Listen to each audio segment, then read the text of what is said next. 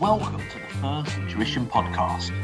On this week's show, we caught up with Louisa Matheson. She talks about First Intuition's Digital Week and her lead on digital programs.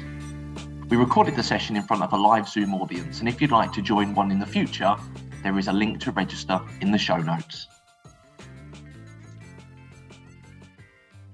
Hello, everybody. Welcome to another episode of the First Intuition Student Forum and podcast. My name is Ben Borman, and I'm joined again this evening by my good friend, Dave Malthouse. Good evening, Dave. Evening, then. It seems like a lifetime since since us two have been together, because I wasn't here last week. I think the week before you weren't around. So, yeah, really good to see you again, Ben. And you, did you have a nice half term off with the children and family? I did. It was my son's birthday. It was his 12th birthday. So we had he doesn't want to have a party because apparently parties are for kids. But he wanted a day of activity. So we went to Topgolf in the morning, which if anyone lives near Chigwell, I would advise going down there, because it's a great day out. So we went there and played some Topgolf, which, Ben, if you haven't been, it's kind of a mixture between a golf driving range and 10-pin bowling. Okay, if you put those two together, it's really, really good fun. And then after that, we then went go-karting, which I at my ripe old age, I'd never actually been go-karting before. So that was really good fun. And I only got beaten by James and all of his friends that went with me. So that was quite a success. Fantastic. Real life Mario Kart. I've got visions of you whizzing round the circuit, Dave, but probably not throwing banana skins. That we should have banana skins and driving into giant mushrooms. But apparently the banana skins are just too dangerous, and the giant mushrooms that make you go fast don't exist. So. Excellent. Well, as we're recording this, we are coming up to exam week. We've got another week to go. Lots of final preparation. I've been in class doing some question days. If you listened and joined last week, we were talking about revision, because I was in the midst of a revision session. I know lots of colleagues are running those final bits of marking, preparation. Lots of students are now getting to the business end of this exam season. So if you're listening to this and you're doing your final revision, well done. Take confidence in the work that you have put in. Hope the exams goes well. And listen back to previous episodes of the podcast if you want some final tips on exam anxiety, if you want anything on those last minute preparations for the night before the exam. But best of luck, everybody. I'm sure you'll do yourselves and everybody at First Intuition proud. And I think we had, just after the last set of results, someone said that they went into their ACCA Strategic Business Leader paper having just listened to our special on how to deal with a case study exam, which I think set them up for the mark they got in that exam. So, yeah, definitely worth looking at some of those resources. So this evening, we are joined by a special guest. First time on the podcast. I think she's listened to a few episodes over recent months. But good evening, Louisa Matheson. Hello, Ben, and hello, Dave. Thank you very much for having me here tonight. I've been wanting to be on a podcast for a little while now, so it's been on my wish list. So thank you very much for having me. It's great to be here. No problem. Well, thank you for sparing your Wednesday evening to come and join us. As you will know, having listened to episodes, when we get a special guest on for the first time, we like to start by hearing a bit about their background, their story, how they've got to the position that they've got to today. So if this was your Marvel superhero movie, what would be the backstory that got you the superpowers that you are now exhibiting today for First Intuition?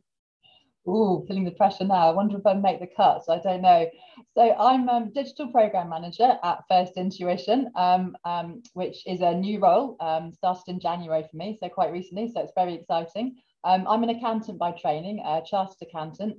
I have to confess, I trained a while ago now. So it was a while ago I was going through my exams. And I trained in practice. So I trained in audit, a medium-sized firm in London. And upon getting my qualification, I moved into forensic accounting, and I spent a few years working in forensics and working on fraud and error and working with lawyers on litigation, court cases. They generally hated spreadsheets, so they were always keen to turn to us to interpret the numbers. So that was really fascinating. I loved that. And then with my husband, we moved to Cambridge, and I was keen to work more locally. And I think when I was training as an accountant, I'd really enjoyed being in class and hearing the tutors. And I still have memories of all the tutors who taught me over the years. And had always thought about moving into the tutor role. So I opted for teaching. So I moved into teaching accounting qualifications, and that's quite a while ago now, it has to be said. Originally with a competitor, and then more recently with First Intuition, which has been fantastic. So that's been a few years of teaching. And then along came the opportunity with this new area we're getting into with digital, all things digital finance. So it's been an opportunity for me to get into that area, because there is a bizarre connection for me in that I started my accounting qualification relatively late. I didn't start straight after school or after uni.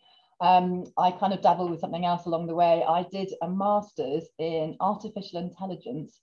It's a bit of a tongue twister actually, with natural language processing, because I'd done languages at uni, French and Italian, and was really interested in that, but also interested in computing, and the degree was kind of a chance to put the two together. But I really enjoyed the kind of the AI, the artificial intelligence aspects. But at that point, I thought about getting a job in that area, and computing, it wasn't great time. It was the dot-com bubble, which then burst. So that dates my age quite easily from that. So it was quite tricky to get a job. And my dad had told me for many years, you should become an accountant. And I wasn't so sure initially, but I did, and haven't looked back for a split second, to be honest. It's been fantastic to get the qualification and the opportunities that have come from it, and the different jobs I've done along the way. It's been brilliant. So I think that's what takes me to being here tonight. Well, loads of interesting bits there. I like the thought of your two superpowers merging, your background in computers and then your accounting skills all coming together as the perfect combination. But before we hear more about digital, I just want to go back. And you said you trained in audit. Dave, there's another one for my team audit versus team management accounting. And you mentioned forensic accounting, something I talk to classes a lot about. I dabbled with it in my career in practice, didn't really get too involved. But I always talk about this as the silent witness of accounting. Dave, have you ever championed forensic accounting or had any experience of students doing forensic studies? I'm utterly fascinated by the work of forensic accountants in terms of the chasing the money whenever there's any kind of crime that takes place. And I was just, as Louisa was talking about her background, I was imagining how this would play out in a Marvel movie. And I'm thinking that, you've got elements of like creating artificial intelligence. That to me sounds a lot like Tony Stark creating Jarvis, which went on to be Ultron. So I'm thinking that you've got that there. And then you've got the literal fighting crime by using numbers and your own financial genius, okay, which again, I'm thinking merge those together and you have got a new Avenger. I'm not convinced that the period of time working in audit would make the cut. I think that that's probably something that it might be a deleted scene that they decide not to use, because it would just, the audience wouldn't really understand what was going on there. I don't know about Louisa. I think that audit background will have developed all of those skills fantastically. My only experience of forensic accounting, it sounds very glamorous when we talk about it in class. And I was thinking, I'm going to be sent to bust a drugs gang. I'm going to be out on a raid, something really exciting. And the only assignment I got sent on was someone that was committing fraud at a public car park with the cashing up machine. Not quite as glamorous when you're sat there freezing cold, trying to work out the systems and processes for cashing up at car parks in a Suffolk town, which wasn't the glamorous location I was expecting. Louisa, we'll have to get you back for another forensic special where maybe you can come and share some of your experiences of forensic accounting with us. But tonight we're talking digital. So you mentioned your new role at FI, leading our digital programs. I suppose if we come back to the start, why do you think accountants and digital come together so nicely? So I think they come together really nicely, and I think it's important they come together really nicely. I think it's the way the future's going. I think there's so much technology out there. I think some people talk about how it's a bit like the Wild West at the moment, thinking about more movies as well, with all the different things that are happening. There's so much jargon and hype out there, and lots of different apps and lots of special software we can use. So it's kind of working our way through all of that. But actually, as accountants, I think we're really well placed with a lot of the skills we've already got. So it's kind of realizing the skills we've got and then picking up a few others along the way, we can bring that all together and actually really be placed to really work alongside maybe some more specialist IT people, data analysts, data scientists, possibly. And there's great opportunities out there for really where business and finance and accounting are going in the coming years. And in quite short term, I think things are changing quickly. So I think it's a really great opportunity that's out there today. I think the scary factor that I hear talked a bit, and I don't know, Dave, whether you've come across this, is the concept of technology being able to do our job better than we can. And I've heard a number of people say, at what point will machine actually replace the person in an accounting and finance role? I don't know if you've got any thoughts on that one. I very much got some thoughts on that. Yeah, absolutely. I mean, there's a lot of hype out there. I think media tend to pick up on the kind of quite sensational headlines. The robots are going to replace our jobs. Accountants, are they a dying breed? And, there are stories about companies that are recruiting lots of more specialist IT people, be it data analysts and scientists, and then fewer accountants. But actually, at the end of the day, I think what's going to happen is more of the routine transactions are going to become more automated, which is then actually a really exciting opportunity for us as accountants, because what is going to be needed is that interpreting of what the machines and the computers are finding for us. They can bring up a list of issues, exceptions, but it's going to need that human input to actually interpret what's going on, what those issues are, and then explain that to other people, other stakeholders, be it people that we're working with, or our clients, for example. So actually, I think it's a really great opportunity. But yeah, there's lots of scare and sort of fear at the minute, which we sort of need to cut through and find out what we can do to embrace this opportunity. What's your thoughts, Dave, on the tasks that we would have done when we worked in practice being replaced by computers? Well, when I worked in practice, this was already happening, and this is something that's been happening for generations. There's always going to be some new piece of technology. There's you go back to printed paper, and printing things out as being a massive change, and the typewriter was a huge change. And I saw when I worked in practice the move from when I first started work, there were some of the older partners who would insist that if you had a stock listing for a client, you hand wrote it, and then you used one of the old-fashioned adding machines to add up all of the numbers to get a total, and then you would rip off the till roll from the adding machine, you would staple it to the top, and you would say, right, that's what my stock total is. And I remember suggesting to one of the partners that maybe we should use a spreadsheet for this because it would be a little bit quicker, and he was going, oh no, I don't trust it. I trust my adding machine because I can see all the numbers afterwards and I can see what it's doing and what it's adding together. But I don't trust this spreadsheet thing because you can manipulate that. And I think it's now we're seeing an evolution from that. So something that's always happened. And I think that Louise is right. What we hope is that it's going to remove lots of the tasks that don't really add value, and leave us as accountants to really be able to add value for businesses. The other thing that I really hope, and is something that might be a forlorn hope, is that I hope that we can use a lot of this technology to improve the quality of our lives as well. Because I think that what we've historically always done is every time a technological improvement comes about and we say, oh, we're going to save 2 days of your time, that means you can spend 2 days doing even more work. And we don't seem to feel that, this can actually relieve pressure on certain roles. And it might mean that, if we engineer it correctly, and we're the generation that can start looking at this, does that mean that people actually end up working 4 days a week? Because there's less work, less of the routine, mundane work is there. We can add value at a higher level. And if we can work 4 days, we can be more productive with this technology than we could beforehand. And that's something that I really hope that we do, because I do worry that we create lots of technology and then just fill the gap with other work to do. We seem almost obsessed with this idea of kind of filling 40 hours a week worth of work, come what may, rather than saying, well, actually, this role is 4 days a week. You can be really productive. And, because you're getting more work done, you can earn the same money doing 4 days a week than in the olden days you could do in 5. It's a really interesting take on it to think back that we're actually on a journey. And we've all joined it at slightly different times. But I would imagine there would have been conversations 40, 50 years ago that the advent of a handheld calculator was going to replace teams of staff that would have manually added up things. And then you think, actually, no one now needs to use a calculator to add it up. When I first started, we would manually add up cash books. Now, you're right, Dave, spreadsheets have taken over and you would just auto sum it and do it in milliseconds as opposed to manually typing it up. And I think we've just got to appreciate we're all jumping onto this at different stages of a journey that's happening.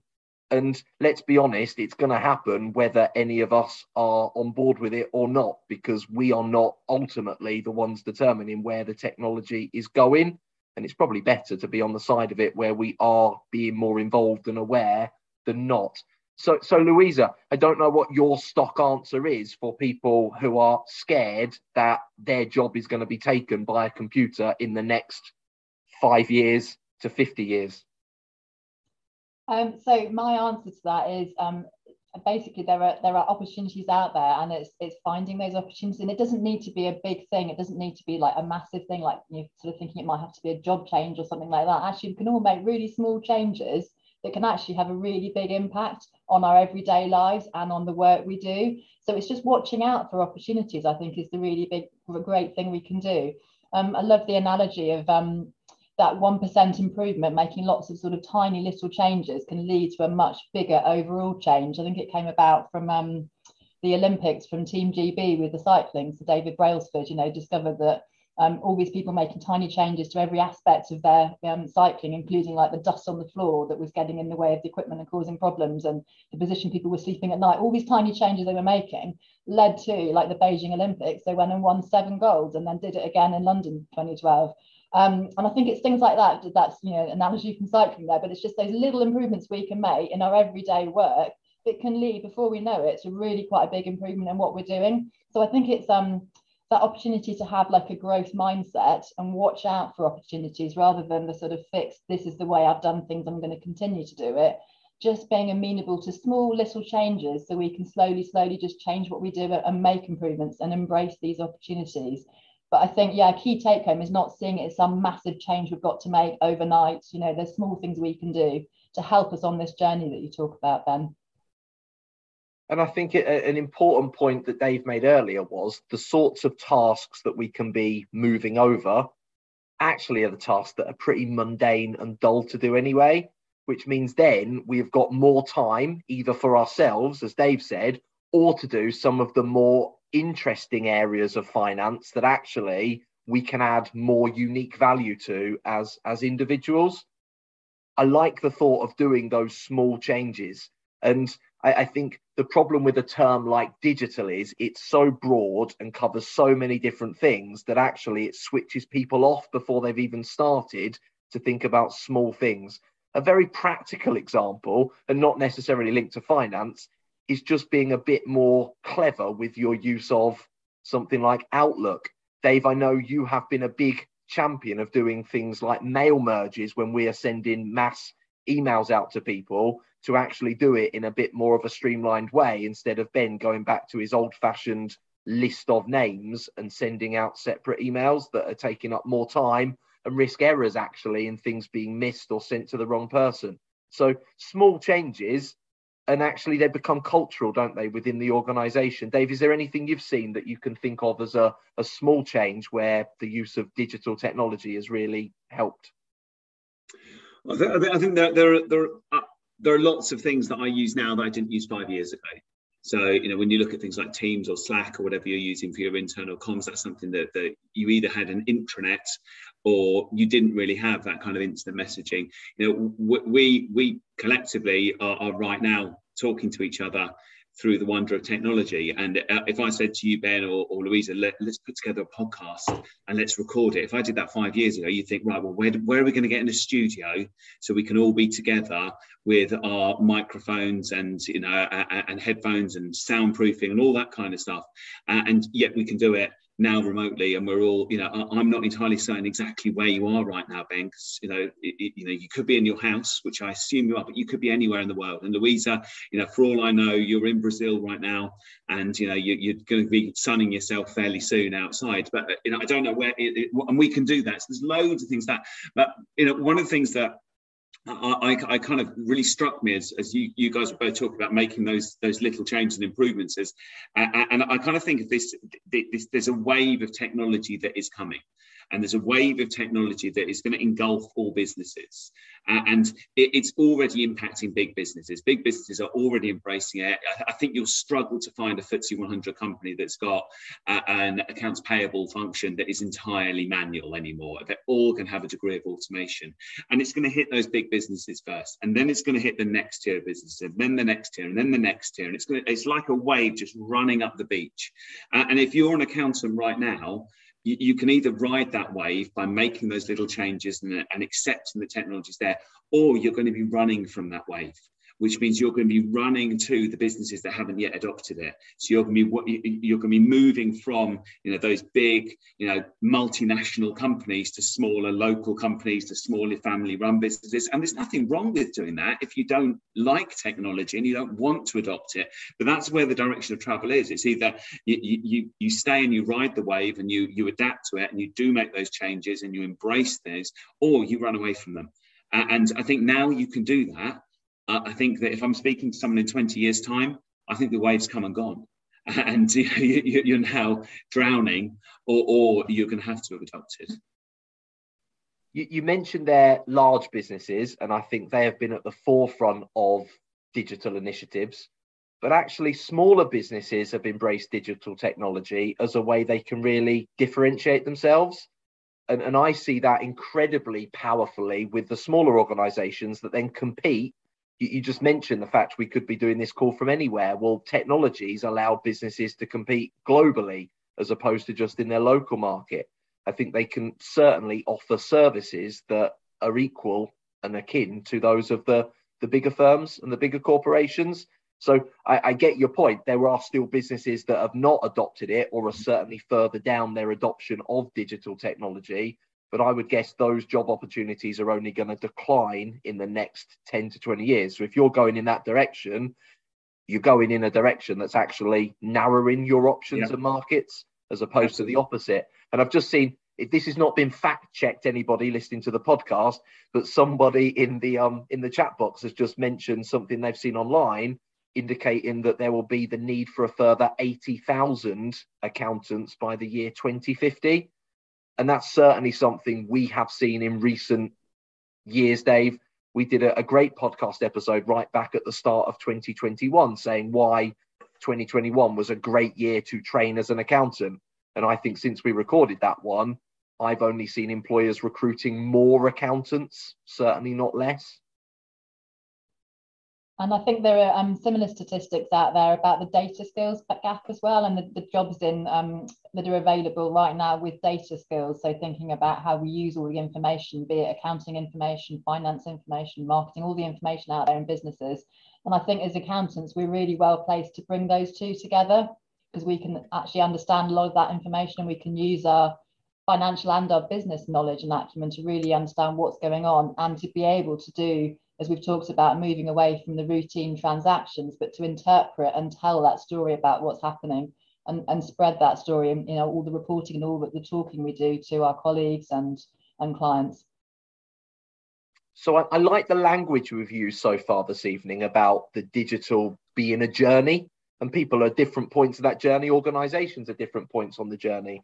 But Louisa, one of the roles of the programs that you've been putting together for First Intuition is to really give people some tools, no matter what stage of that journey they are on. So what sort of tools are available to people if they want to get more digitally aware?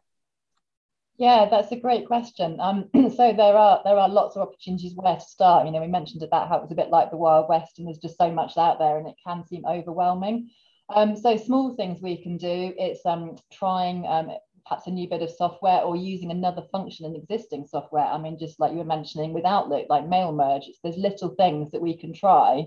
And there's certainly plenty of things that we can use in Excel. Excel, certainly we use it lots, don't we? But there's always tons more things we can do out there. And it's all those little tips that can just make that difference, that can just make sure we can process the spreadsheet faster or calculate what we need a bit more quickly, or we can check more easily that it's correct, for example, and there hasn't been an error along the way. So there's lots of little things we can do, and automation we can do actually within Excel, as well as within other packages and more fancy software. So it's those small little things that we can do, like we talked about, those small changes we can make, is very much what we can think about doing. So yeah, small changes like that. And I guess also like in the accounting world, you know, like for example, you take the accounting package software Xero, there are tons of apps that can be used with Xero now. I think it's 1,200 apps available right now. So it's a wealth out there of things we can do. So whatever role we've got, there may be the opportunity to use an app to help us improve what we're doing, be it bank reconciliations, be it invoicing, you know, payments, or, you know, collecting money from customers, you know, reminders to customers, automating that a bit like we talked about with Mailmerge, for example. There are so many out there. And the great thing with apps is that it's possible to try something. They're often on subscription, so you can try it for a bit and you're not kind of committed to it forever. You know, it's the possibility to explore. So there are lots of opportunities out there. It's seeing what's available and perhaps making some suggestions to people you work with about things, changes that could be made, and sharing ideas within the organisation as well. Just chatting about what other people do, how they do some of the things that maybe the same as you, get some other ideas about different ways to do things. It's actually an area that, when you mentioned it, I think back when I was doing audits in practice, it tended to be the bigger organizations that had the budget to have their own software, and they could have somebody that could edit, program and change it to bespoke it to their particular business. But plenty of clients were using quite a bog standard accountancy package, which probably wasn't the best for their organization, but it was consistent. It was something that was reliable. I think the world of apps has completely changed that landscape, haven't they? And lots of those apps are more about taking a standard package, a Sage, a Xero, but then adding bits to it that can be bespoke to the individual business needs. Absolutely. And I think another place where we can make a change that's a really exciting area, which again kind of fits in with talking about those apps from Xero, for example, or information from Excel, is the concept of data visualization, which has kind of got that fancy title. It's definitely a buzzword and an exciting new area at the minute. What's it on about? What it's on about is actually making all that information more easy to use, easy to understand, more user friendly. So it's a skill that we all learn along the way, you know, right back from, you know, start of our careers all the way through to, you know, doing PowerPoint presentations, writing reports, passing on information within, you know, the teams about the bank reconciliation and the issues, for example, or management accounts, whatever it is. Actually, there's a real kind of drive right there now, and there is some special software we can use to actually make that information, that Excel spreadsheet, the information from it kind of easier to understand quickly, to see what's going on, what's the big picture, what's happening in the business or within the fixed asset section or the bank section, whatever it might be. So I think that's a really new and exciting area. That's something that we can kind of get on board with, and we can begin to make those small changes, just thinking about what information have we got in front of us, what are the key points that I can communicate, how should I communicate those key points, like with a little graph or something to make it easy to see, for example.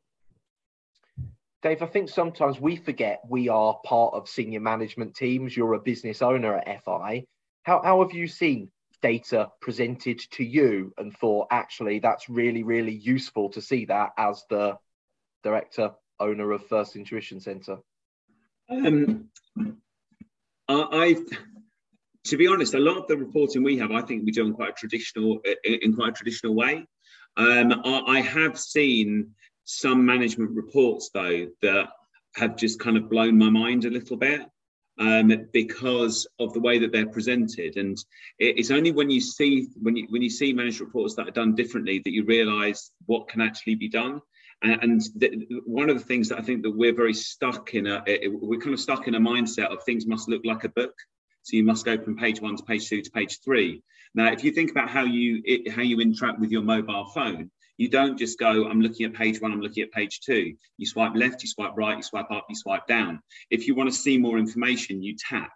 And that's what you can do with management reports. And I've seen management reports that are prepared in that way. So you can go up, you can go down, you can go left, you can go right in terms of swiping to see things. If you want to see more detail, you start tapping on the screen. So you might have a P&L. I'm going to tap on the sales figure. Now I've got a breakdown of what those sales are made of. And those sales are then not just produced as a list, they're now produced as a pie chart. But then you can adapt that to present that information the way that you see fit. And the other thing that amazed me with one set of management accounts that I saw, and all these are electronic, because you could do whatever you want in an electronic format. You're not restricted to what looks good on a piece of paper. Was that I came across a set of management accounts where I was swiping through, and then suddenly they're starting talking about a new product, and you've got a 3D image that's just spinning around on the page, and you can see what this new product looks like. And that's gone from, what I would have seen when I worked in practice, if I was preparing those management accounts, it would be, we have a new product, it's due for launch in June. It's going to be good. There might be a picture of it, but you can see it in, but not in actual 3D, but a kind of a 3D image of what it looks like rotating. You can even spin it around. So there's amazing stuff that you can do. But I think with the, I know that a lot of us as accountants are still very restricted in what would this look like on a piece of paper if we printed it out today? How often do you actually print out a set of management accounts? Some older people might do it because they like to have something to hold and touch and feel, but the rules just disappear if you embrace a digital way of presenting things. I completely agree with you there, Dave. And with another hat on that I haven't mentioned, actually, I'm a trustee for a local charity and treasurer. And I'm fairly involved in the management accounts. I know quite a lot of the detail behind the management accounts, and they get sent out to all the trustees every month. It's monthly management account reporting. But there's so much information in that Excel spreadsheet, both financial and a bit of non-financial information too. But it's actually too much to take in. That's me, I'm quite involved in it, so I kind of know a lot about it. But people who look at it quite quickly, it's quite hard to pull out the key messages. So absolutely, as you say, Dave, there's a lot we can do there. And I would love to have that dashboard, as we call it, the front page. As I appreciate you can drill into the detail and you don't have to go down or from page 1 to 2, but just the key KPIs, the key points, what's happened to sales in the period, what's happened to costs, is there a surplus, what's the cash position, those kind of key messages there. And then, as you say, you can then start drilling into the detail, if you want to. And as you say, that's a fantastic example of seeing in sales there is a new product, and that's then thinking about moving forward into the future as well, rather than just looking backwards. Because I think that's the other big change for us as accountants, when we're not doing so much of the routine transactions and we're giving more advice and then we're interpreting, we can think more forwards about what's coming next. Where is the next income coming from? How is it changing? What do we need to be ready for? Rather than just reporting on what has happened last month. And we can make it faster as well, make that process much quicker, so it's more even almost real-time information, or at least pretty quick after month end. I can see a question in the chat box. Dave, I'm going to come to you on this one because I know you are someone that's very interested in digital technology and how it can be used in the learning environment. Mm-hmm. So moving away from finance specifically, but I don't know if you've got any thoughts on things you've seen recently where digital technology has changed the way courses are structured, courses are run. Today, teaching FM, the ICW exams can be sat using Excel, and the things like net present value calculations. I used to teach people how to do an NPV calculation. Why am I doing that when I can just type into Excel equals NPV, select my discount factor, select the cash flows I care about, close bracket, and it returns the answer. There is absolutely no value any longer in going through the mechanics of looking up discount factors in a table and writing them down and doing a long-winded calculation. When you're allowed to use Excel in the exam, you'd use Excel in the real world. So why aren't we, why aren't more people doing that? But it is coming, and we are seeing it change. As I keep telling people, Excel's got a lovely function which is equals IRR, open brackets, okay, and that replaces the need for you to learn that horrid IRR formula that everyone gets wrong in the exam and no one can put into their calculator correctly, because Excel does it for you. So we're already seeing it with some exams, particularly ICAW. We're seeing it a little bit in ACCA, with some of the questions in ACCA. I really hope that the other institutes are all going to embrace that, because I don't understand why we're teaching people to carry out tasks that they're never ever going to need to do practically. It's far more important you understand what you've done with that calculation and what it actually means. So we're starting to see it within AAT. AAT were actually one of the very first to make their entire syllabus computer-based in terms of how we sit the exams, and for years now you've been able to do their computerized accounting exam, which you can within certain restrictions, you can choose the accounting software that you use. And I know that we teach that using a cloud-based accounting software. So it's something that is starting to creep in terms of the way that things are assessed. From a learning perspective, it's always a challenge because we need to incorporate this technology into the way that we teach things. We also need to recognize how people learn best, because you might be learning a digital skill, but that doesn't necessarily mean you learn it best in a digital medium. And we still need to accept that people have got various different learning styles that we need to meet. And that might mean that you need to come to a classroom to sit and hear someone talk about how to use digital technology to understand how that digital technology might work for you. So there is that kind of crazy juxtaposition of what learning styles there are versus what we're actually teaching people. Just talking about the qualifications, as we're recording this, we haven't yet had the official launch of the new AAT Quals 22 syllabus. That's coming later this year. But one of the things I'm really excited to see once we get the full syllabus and the material is at level 3, any students who have done AAT level 3 know spreadsheets have been part of that syllabus and there's been a separate assessment.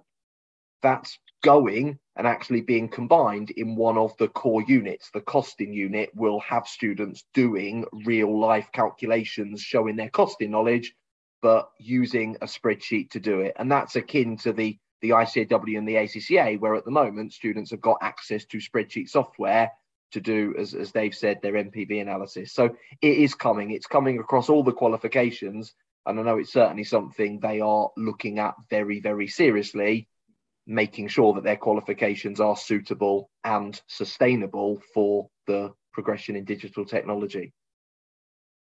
Louisa, we've talked about all of the positive things. I think just for an element of balance, we should probably talk about some of the risks as well, because as much as we can hopefully convince students and listeners to the podcast this is a great thing and try and encourage them to get involved, I think there is still an element of trepidation around it. What are some of the risks that you've foreseen? Yeah, that's a great question. Thank you, Ben. I think some of the things we need to be mindful of when we're trying new software or we're using data, for example, we do need to consider things like ethics in the law. We've obviously got GDPR out there, isn't there, that we always need to consider what we're actually doing with the information, where we're sending it, for example. So that's definitely something we need to be very mindful of, that whole topic.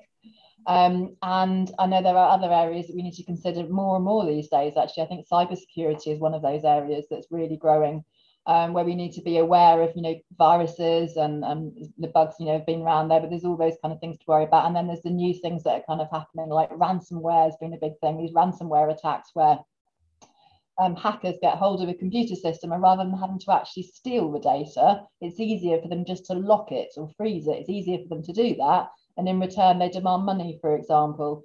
So it's being mindful of that. I know just very recently, KP Snacks had a ransomware attack.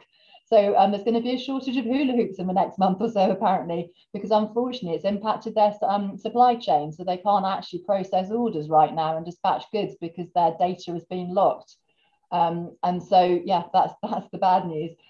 So of course there are things we can do. There's cybersecurity insurance and things like that, but it's definitely we need to be mindful of these areas and these issues that are out there. So yes, there are definitely risks we need to consider as well. And again, something that we are seeing being built into the training syllabuses. I'm going to talk about CIMA for this one. We haven't mentioned them on the podcast this evening, but I was in last week teaching a CIMA revision class for P3 at the strategic level, risk. And a quarter of that syllabus is now dedicated to cyber security and cyber risk. So I was talking to people about ransomware attacks, about other ways that systems can be penetrated. We were talking about the practical measures organizations can put in place to manage those cybersecurity risks. And I think that's only the tip of the iceberg. I think that's going to continue to be very important. Thinking about the nature of the data, particularly in finance that we hold, it's quite sensitive. It's quite often personal data covered by legislation. And also the fact it can involve financial fraud and financial crime means that it's, again, a potential perfect storm for cyber attacks to be more financially focused in their operations. So chances are the people listening to this podcast and students in our classes are the ones that might receive that spam email that they open up, and before you know it, they've clicked on a link and actually let somebody into their systems.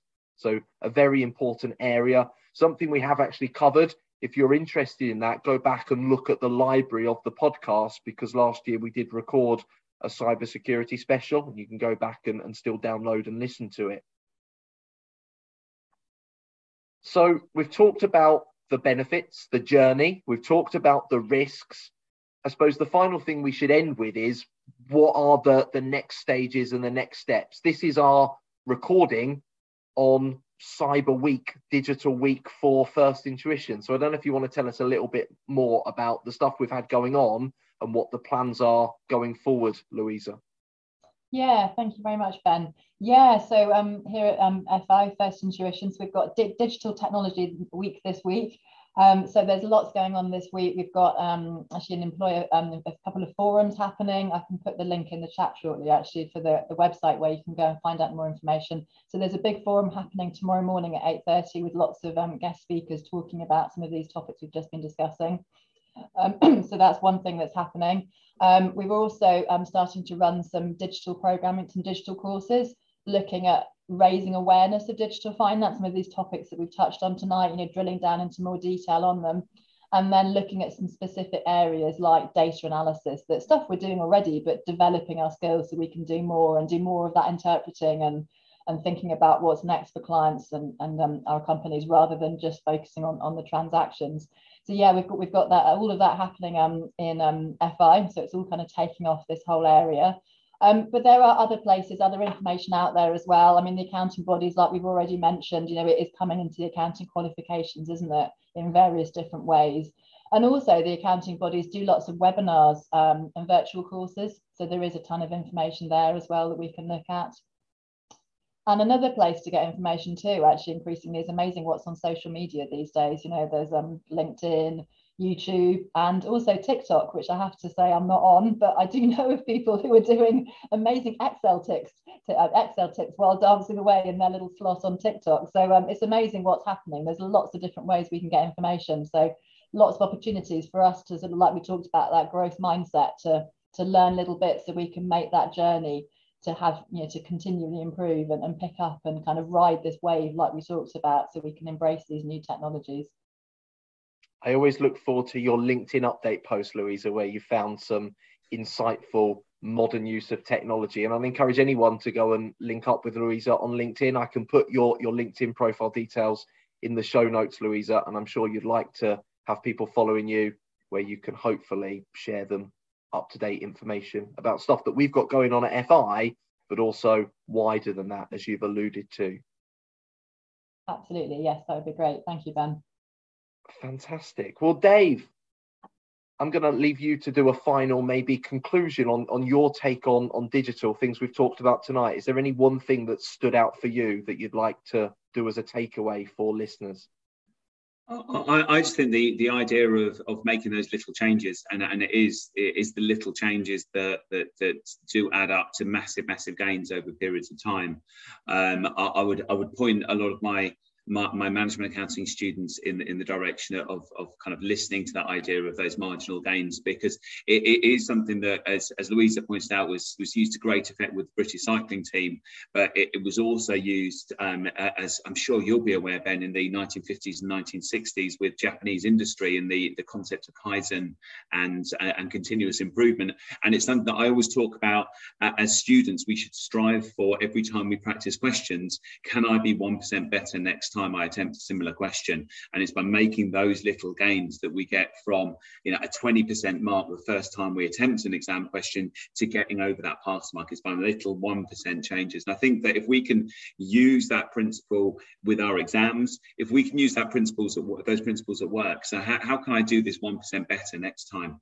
It's very difficult to do something 20 times faster overnight, but it's very easy to shave 1% of a time saving off.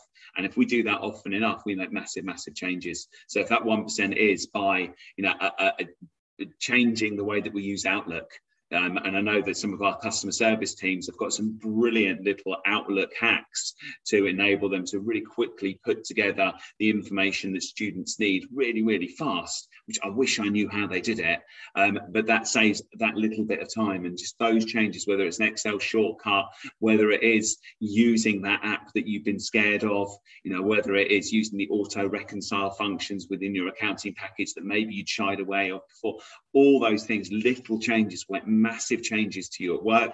They make massive changes to your career, because by enabling us to do things more quickly and more efficiently, it gives us time to do things that are really fun.